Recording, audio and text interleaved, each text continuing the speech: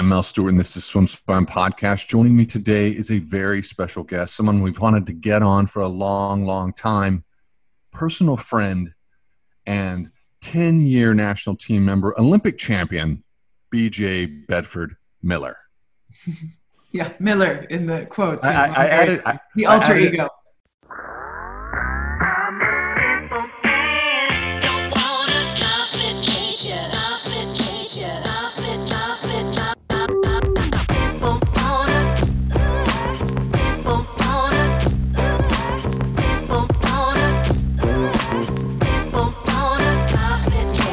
I added in the Miller. We have to add in the Miller because everybody loves your host. Oh, thanks. I wanted to have you on because it's not all folks who have represented Team USA have done it as long as you have, or have as some swimmers, they come to prominence, especially during the 80s and 90s and into 2000. And there's a lot of athletes that are there for 3-4 years. You were at it going back. You were at it for 10 years. I mean, 92, you were 7th at trials in the 100 back. 96, you were 3rd at trials, but you were making national teams all the while. Yeah. And that was an interesting thing because I'd forgotten about that. I'm like, oh my God, BJ understands the experience of getting 3rd at trials. Oh yeah. Christy Cowell and I were talking about it. We were calling it the 3rd place club. I'm in the 3rd place club. Yeah. We're all the 3rd place club where you just know that crushing disappointment of like, what could I have done? And that mental masturbation you go through in your head of like, did I eat something wrong? Could I have changed a thing and gone? It's yeah. Well, it's an important part of your character, of anybody who's in the 3rd place club's character. But you at the same time you ascended on to 2000, winning gold, and you did it with at the Sydney Olympics star-studded relay with Megan Gendrick, Megan Kwan at the time, Jenny Thompson, and Dara Torres. Mm-hmm. But what I find fascinating, you won nationals 6 times in the 100 backstroke. You're an 8-time national champion. You swam at the University of Texas. You swam at Petty. You have a storied career with deep experience. So you understand the full elite experience. And the reason why I wanted to have you on is that we all watched, I think most of us watched HBO's Weight of Gold with Michael Phelps foisted over. And my personal feeling was, wow, I'm so glad he did this. This was amazing. This was so good for athletes in the sport and for parents of athletes.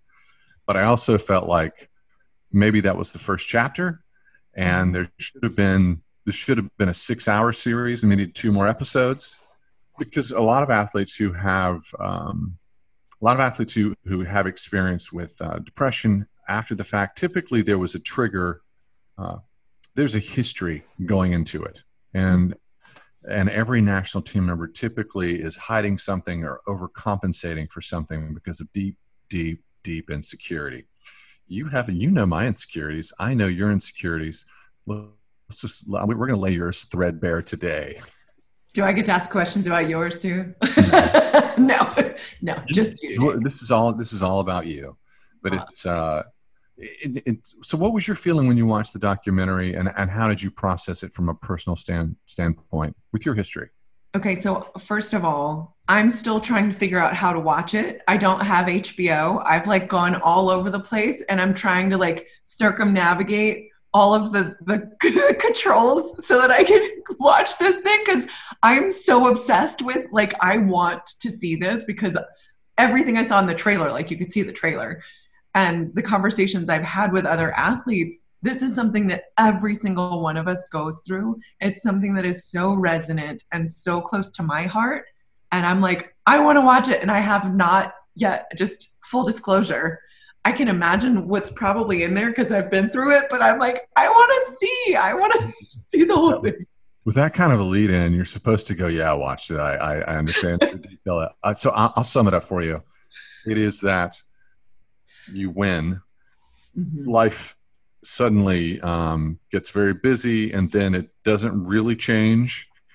And turns out that you're the same person that woke up the day, the week before when you weren't a gold medalist, and you have to deal with that. And what it did, there was there were many, many narratives. There was only one narrative where they actually talked about the one of the athletes was suffered sexual abuse, and they were hiding that, and they were hiding that shame. So we found out. So they won. They after the fact they go into this deep depression. It's so we didn't get everyone's backstory, and that is what's fascinating, is that most athletes who are achieving at a high level are they're overcompensating for something. There's a deep insecurity, and I will say this: I had a deep insecurity. It was very, very deep, and it was very. I thought that I was an imposter, and and I was scared to death that people would call me out all the time, and I just, all I knew to do was to win, just try to win, because if I win, it'll all go away, and that's not true. It's a lie. Yeah, totally. So, like you, I talk to people about. I honestly, okay, let me rewind. I still struggle a little bit with how do you talk about this without, because I don't want to make myself different than everyone else. I don't want to be set apart and put on a pedestal. Like, I am looking for human connection. I'm not looking to be anyone's messiah or anyone's leader, right? Like, I just want to, and I will talk about the Olympics and say, look, everybody has their Olympics. Mine was televised, right? And I can tell you my favorite race in the world was like New Hampshire State High School Championships. One year when like I raced Jenny Thompson and the two of us were in the 100 backstroke and I barely beat her, and I was like so excited because Jenny's a badass, right? Like, and you don't beat Jenny very much. So that was one that I remembered. But I will definitely say being on the national team for that long, for a decade plus, there's very few functional people at that level, right? Very few. All of us were compensating or hiding or looking, it's like the center, like your nexus of control of your brain and like your self-worth is something outside of you that you feel like you can get with a medal, right? Like, if I can just get over there, I'm going to be okay. Like, and you have posters of people on your wall. You're like, I'm going to be that person. And then you wake up and you're still you. And you're like, damn it. But you see, and I feel like I'm not taking this in a very linear way or answering your question very well. You see somebody every year is the sweetheart of the games. It's Michael, it's Summer, it's Amy, whoever it is. That could be me. And life can change. Like, there is that brass ring. And a lot of the time it's a swimmer. Like, so there's this piece of your narrative that's like, it's all bullshit. Logically, like in your brain, but in your heart, you're going, it's the answer.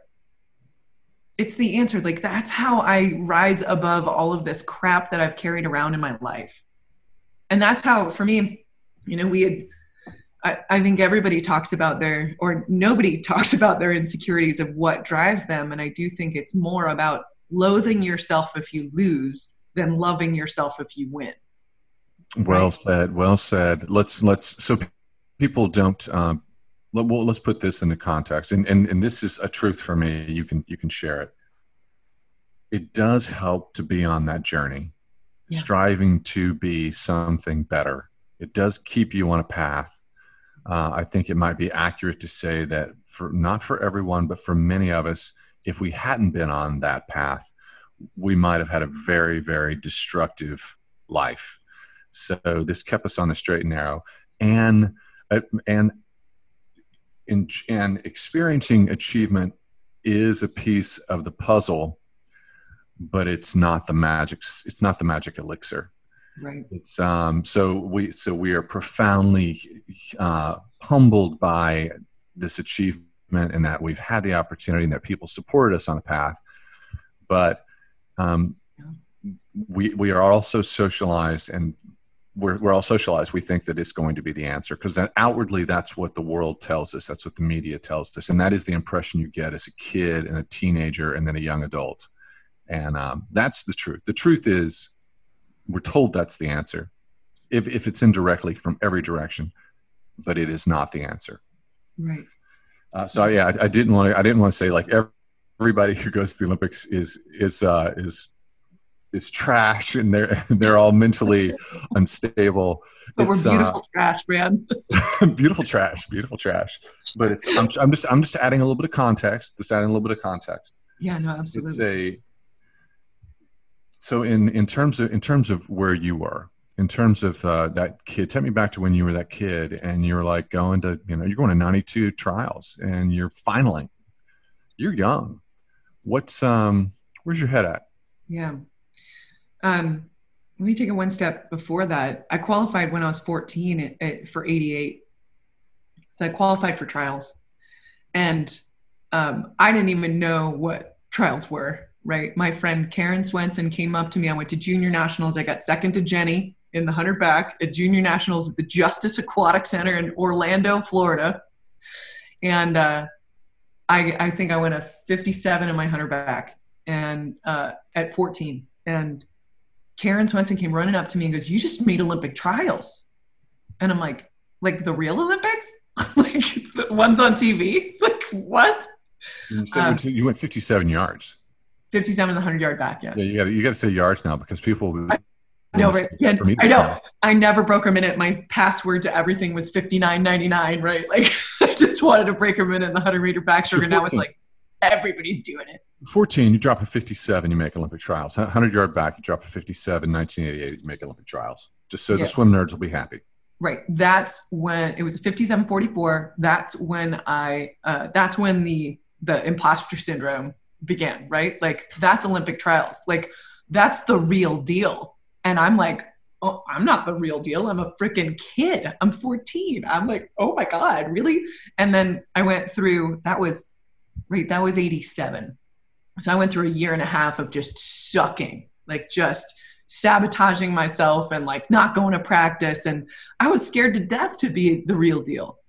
Like none of that made any sense to me that could happen for me. I wasn't used to, I was used to racing, but I wasn't used to winning. I lost a lot more than I won. I grew up with freaking Jenny Thompson in my backyard. I didn't win stuff. That was her. For any young swimmers out there, Jenny Thompson, 12-time Olympic medalist. She's a doctor now. Yeah. And 12-time Olympic medals, and like she has 8 goals. So there's Dara Torres has 12, Natalie has 12, but Jenny has 12 with the most gold medals. So really the most, in terms of just hard metrics, the most successful female swimmer in history. Yep. And nothing she couldn't do, right? They'd just put her on a relay when they needed to win, right? And I'll tell you, having been on the national team with her on a relay, I'm like, oh, we got this, right? Jenny's such a competitor and she's such a rock star. But, it started in 88 where I didn't think that I was worth it. But I think all of us start with some sort of reason why we need to win, right? And I was the youngest of 4, the only girl. My mother is an amazing human being, raised all 4 of us. My oldest brother's really, really smart, and he has his PhD in fluid dynamics. Swimmer also. We were all sort of family of swimmers. He started it all.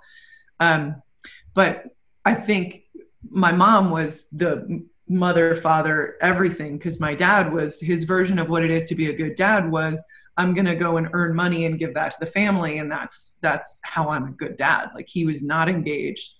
He was not loving. It just wasn't who he was and isn't who he is.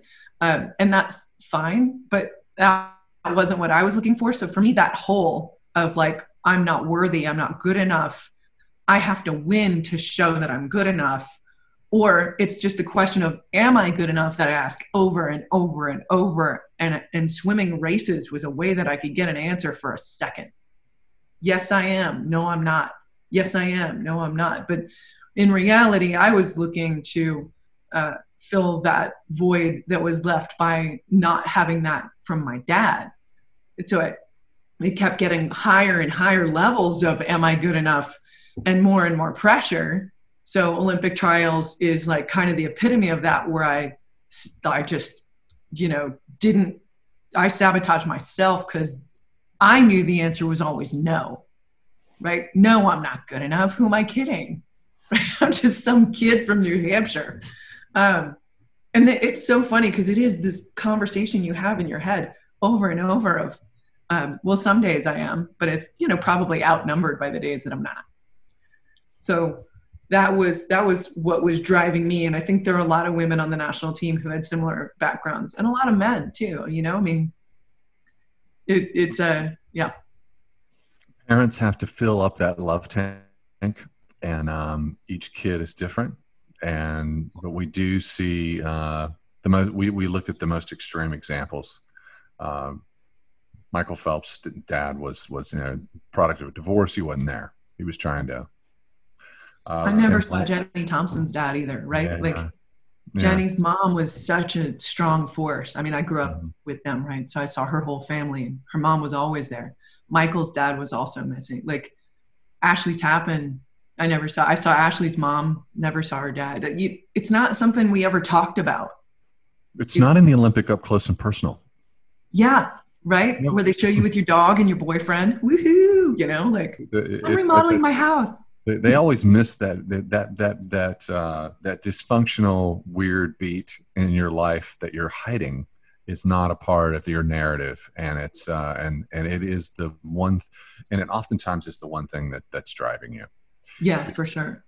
Yeah, there's a certain point where you're on this journey to that Olympic dream because you've bought into the dream, and you are so into it. You live this monk-like existence at times. Sometimes you don't. Sometimes I know. I was like, I don't know about monk.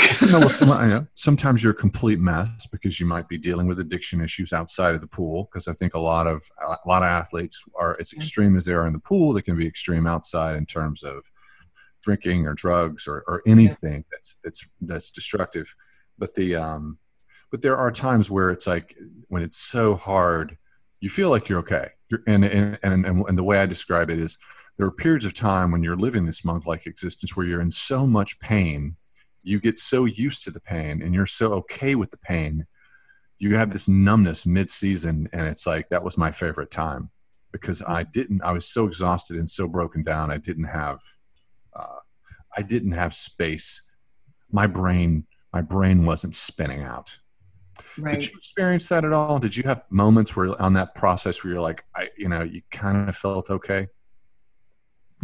Yeah, I think the neurotic OCD focus that I had on the days when I focused on the dream, I could let everything else go. Right? And I I think that some of my friends and I were talking about growing up in New England. We don't have feelings. It's not a thing. You just deal with it, right? I'm good at burying things that are not sunshine and puppy dogs and unicorns. I'm committed to the happy for the most part. So when it's not happy, that can really, really kill me. But I think back to some of the really hard practices and how much I hated them. I hated it so much, but I loved having done it when it was done. It wasn't enough to drive me to want to do it because I hated that pain, right?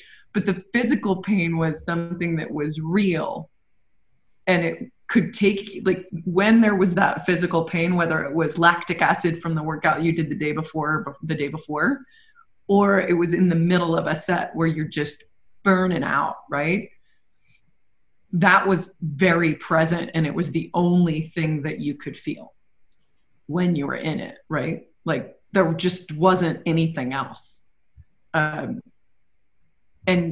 I used to say, and you'll love this because I could swim fly. I wasn't going to win nationals at fly, but I could final. I could probably make top 8 in 100 fly. I could pull one out. I actually always had to swim it at Texas because somehow we didn't have butterflyers. It's hard to swim it on the relays. It was annoying. But I would say you got to chase the pain, right? It's going to hurt anyway. I might as well be in control of that.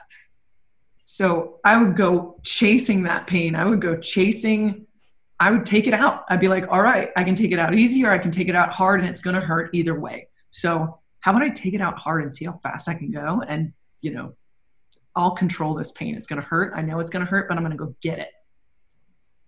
And that was when I was in that, nothing else mattered. The old saying that you've got to get comfortable with being uncomfortable is a hard thing that everybody wants to achieve. But if you've got baggage in your head, you're so used to living in pain that it feels familiar sometimes. And I don't know if you're aware of it when you're in the thick of it. But on that through line, all the years that you were on the national team, were you aware that everyone around you might have a similar experience? Not exactly the same, but some, that a little bit of that recipe in there where they're overcompensating. Were you aware of it, or did you have to retire and become an adult and have a career and step away and grow into a woman to go, this was more common than I thought it was? I swam and I retired at 28, right? So I was relatively adult, or at least adult size, right? Yeah, no, that's you're an adult. So I did move through some of that. And, training with Ashley Tappan at the Olympic Training Center, training with Amy Van Dyken, who is someone who is so strong and comes from that place of insecurity, and having her tell me about some of that, like, it was at the edges of my perception, right? Like, I kind of knew it was there, but I was too scared to go into it with anyone, with myself, with anyone else. So you were aware, but you didn't want to do any deep right. digging.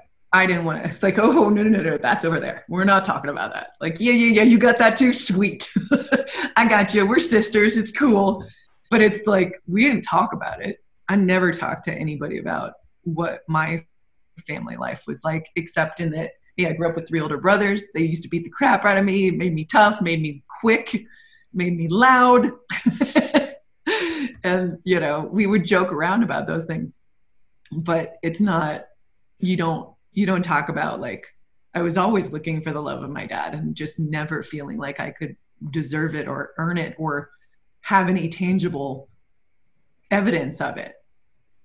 Right. So I think we were all in that boat, but I think I knew, but I wasn't willing to face it. I don't think any of us were. Complicated relationship with your father. Very complicated. And there's shame surrounding your dad. Yeah. Yes. Well, yeah, I'll say this. My dad worked for a televangelist in the 80s. He was a Guy Friday. He was a manservant. And I was always afraid that everybody would call me out because of that, because that televangelist ended up going to prison, sentenced to 45 years. His name is Jim Baker. So I always carried that with me. Shame. And that's just one layer, but it's I thought that I was like the gold medalist of shame and backstory. And I don't want to make this a competition, but I like when you shared a little bit about your story, I was like, "Ooh, that's a unique set of circumstances." Yeah, I felt a kindred. I felt like I had a sister. Right, and you do, man. You're definitely one of my kindred spirits in this journey. But while I was at the Olympics, my dad was in jail. And I was desperately afraid that in any interview, someone would be like, "Why isn't your dad here?" And I'd have to be like, "He's in jail." And he's in jail. Find him in the Palm Beach County penitentiary or whatever that was. But it was like, he was there while I was training, and it was horrible. And I was definitely very ashamed of him. And I think now I'm much more at peace. He's out of jail. When he served his time, and the guy's in a wheelchair, he's not really a threat to anyone anymore. But at the same time, like, he lives with that for the rest of his life. How, so when you're as this adult grown woman, do you have compassion for that younger self? Like, how did you compartmentalize that? That's a really interesting question. I thought you were going to ask if I had compassion for him, which I think I do. At the end of the day, I think everybody goes through what they do. Yeah, I'm dodging the question, aren't I? I am not sure the answer to that. It is not something I have ever really explored. I think that, do I have compassion for myself as a younger person? Yeah, I think I do. It's so hard to think about that without being that, right? Like it's hard for me to say like, I am looking back on me without being like, well, I'm still me, right? Like putting myself in that. So it's hard. It's hilarious that I could compartmentalize this whole crazy family drama that was going on. And I'm like, but I can't compartmentalize who I am now and to who I am then. I'm not sure the answer to that. It takes a huge amount of bandwidth to keep that experience that you have, that reality, and stay on the path and achieve. And I know it hurts. So it's like, how do you do it? I mean, I know how I did it. I did it the same way I did it for years and years and years, which was just to push it down and shove it down. Right. Yeah, but there's how do you? I was more afraid of the world finding out that I was broken than I was of being broken. You know what I mean? Like I was more afraid that everybody would find out than I was of hiding it. And like I was good at hiding it, man. I was the class clown of every trip. You're not, here's the thing. You're not a whole person unless you have achievement or unless you continue to be the class clown, this personality this construct of yourself that's moving toward achievement. And then you're going to be whole when you achieve it. Right. So you can't let anybody know. You can't let anybody know. No. And it's, the links that you'll go to hide it is huge. Yeah. I mean, there were a few people who knew, but I mean, John D knew, my coach. Nelson Diebel, my best friend from high school, but he wasn't swimming anymore, you know? So yeah, there were not many people who knew. Well, I didn't want people to know that part of me, like, which I think is I feel a little bit sad and incomplete about, because that, as you say, it makes up the whole, as opposed to like the part that's just always happy, right? No one is always happy. I'm pretty close to, I'm like almost always happy. But yeah, it's the part that could everyone finding out about that would have shattered what the person that I had painstakingly constructed. Right. That would have shattered the image of like the fun-loving, happy-go-lucky, no problems. Well, I won't say no problems. I kind of walked the knife edge of the destruction and the joy. So I don't think it would have been that uncharacteristic for people to know. We're moving down under 10 minutes. So I want people to realize that when so a lot of Olympians have an experience. It's not always the same, but it has the same effect on their lives as they're moving towards success.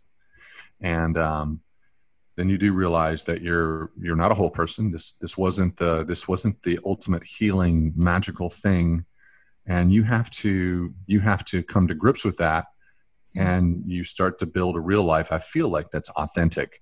And it typically starts when you create your family, and you do it better. You do it better on the second time around. You do it better because you're like, for me personally, I was like, okay, I was successful at the Olympics. I can do this in family.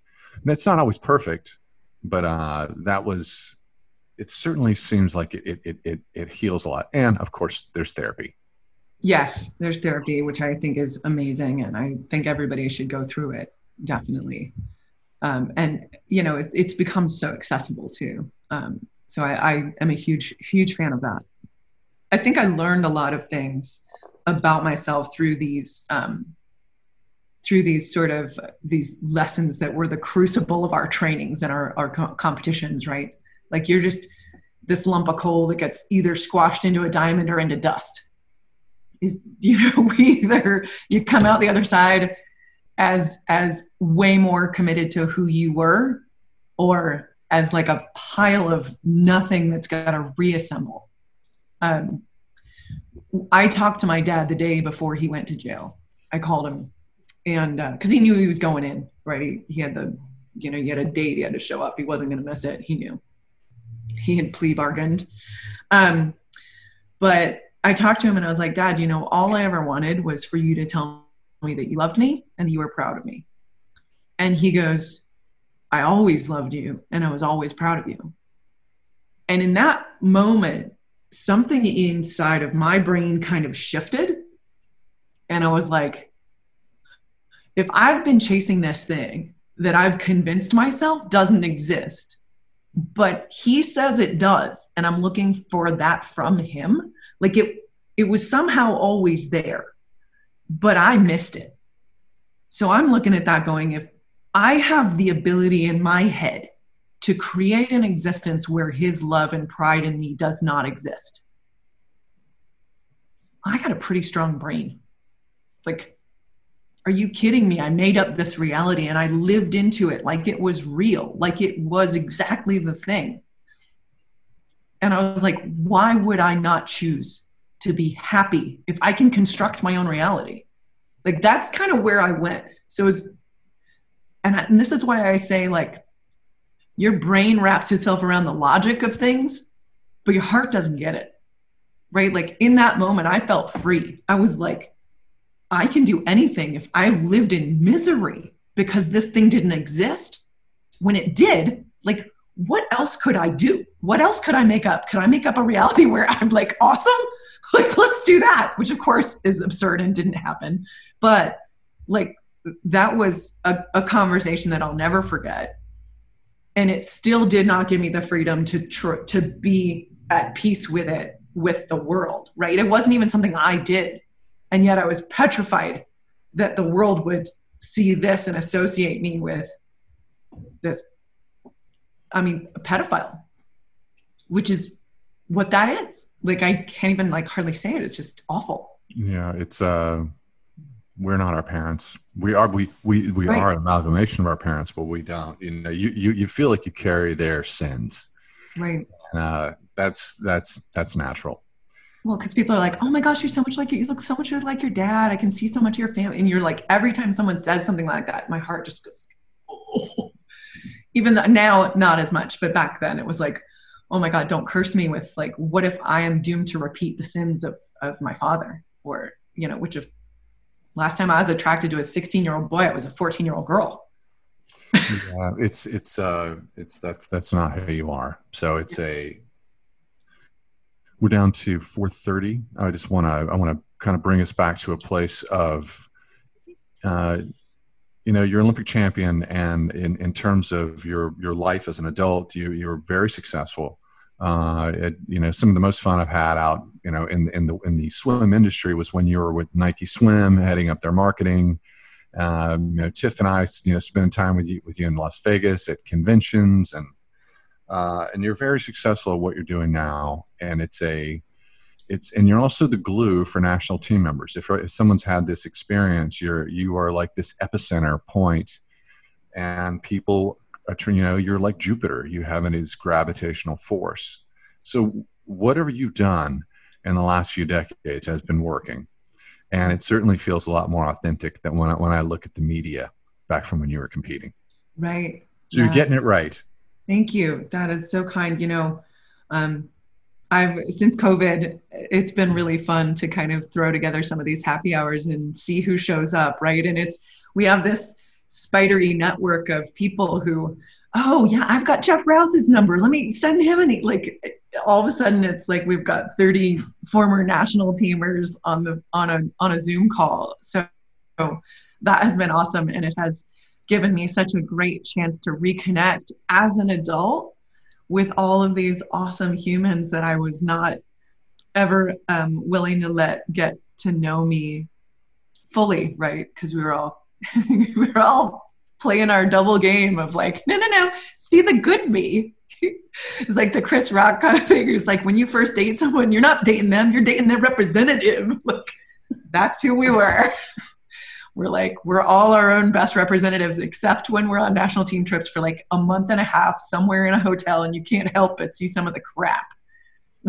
Then you're like, oh God. That's okay. It makes you, I feel like the kids today are it seems like getting therapy and mental health is there isn't this, there's not the stigma. There's no stigma. There's no shame surrounding it. It's like getting help is a positive thing. Right. As we come down to under 2 minutes, I want to know from you if there's any parting thoughts or any wisdom you have for kids who might be going through the same path that you've experienced. I think the biggest thing is to know that you're not alone. You know, we're all in this, and we've all been successful despite of and because of where we're coming from. And if you're going through like being ashamed of your family member or having something in your life that you don't want people to know about, like we have all gone through that. We are all in it with you, and you're not alone. That's the biggest thing.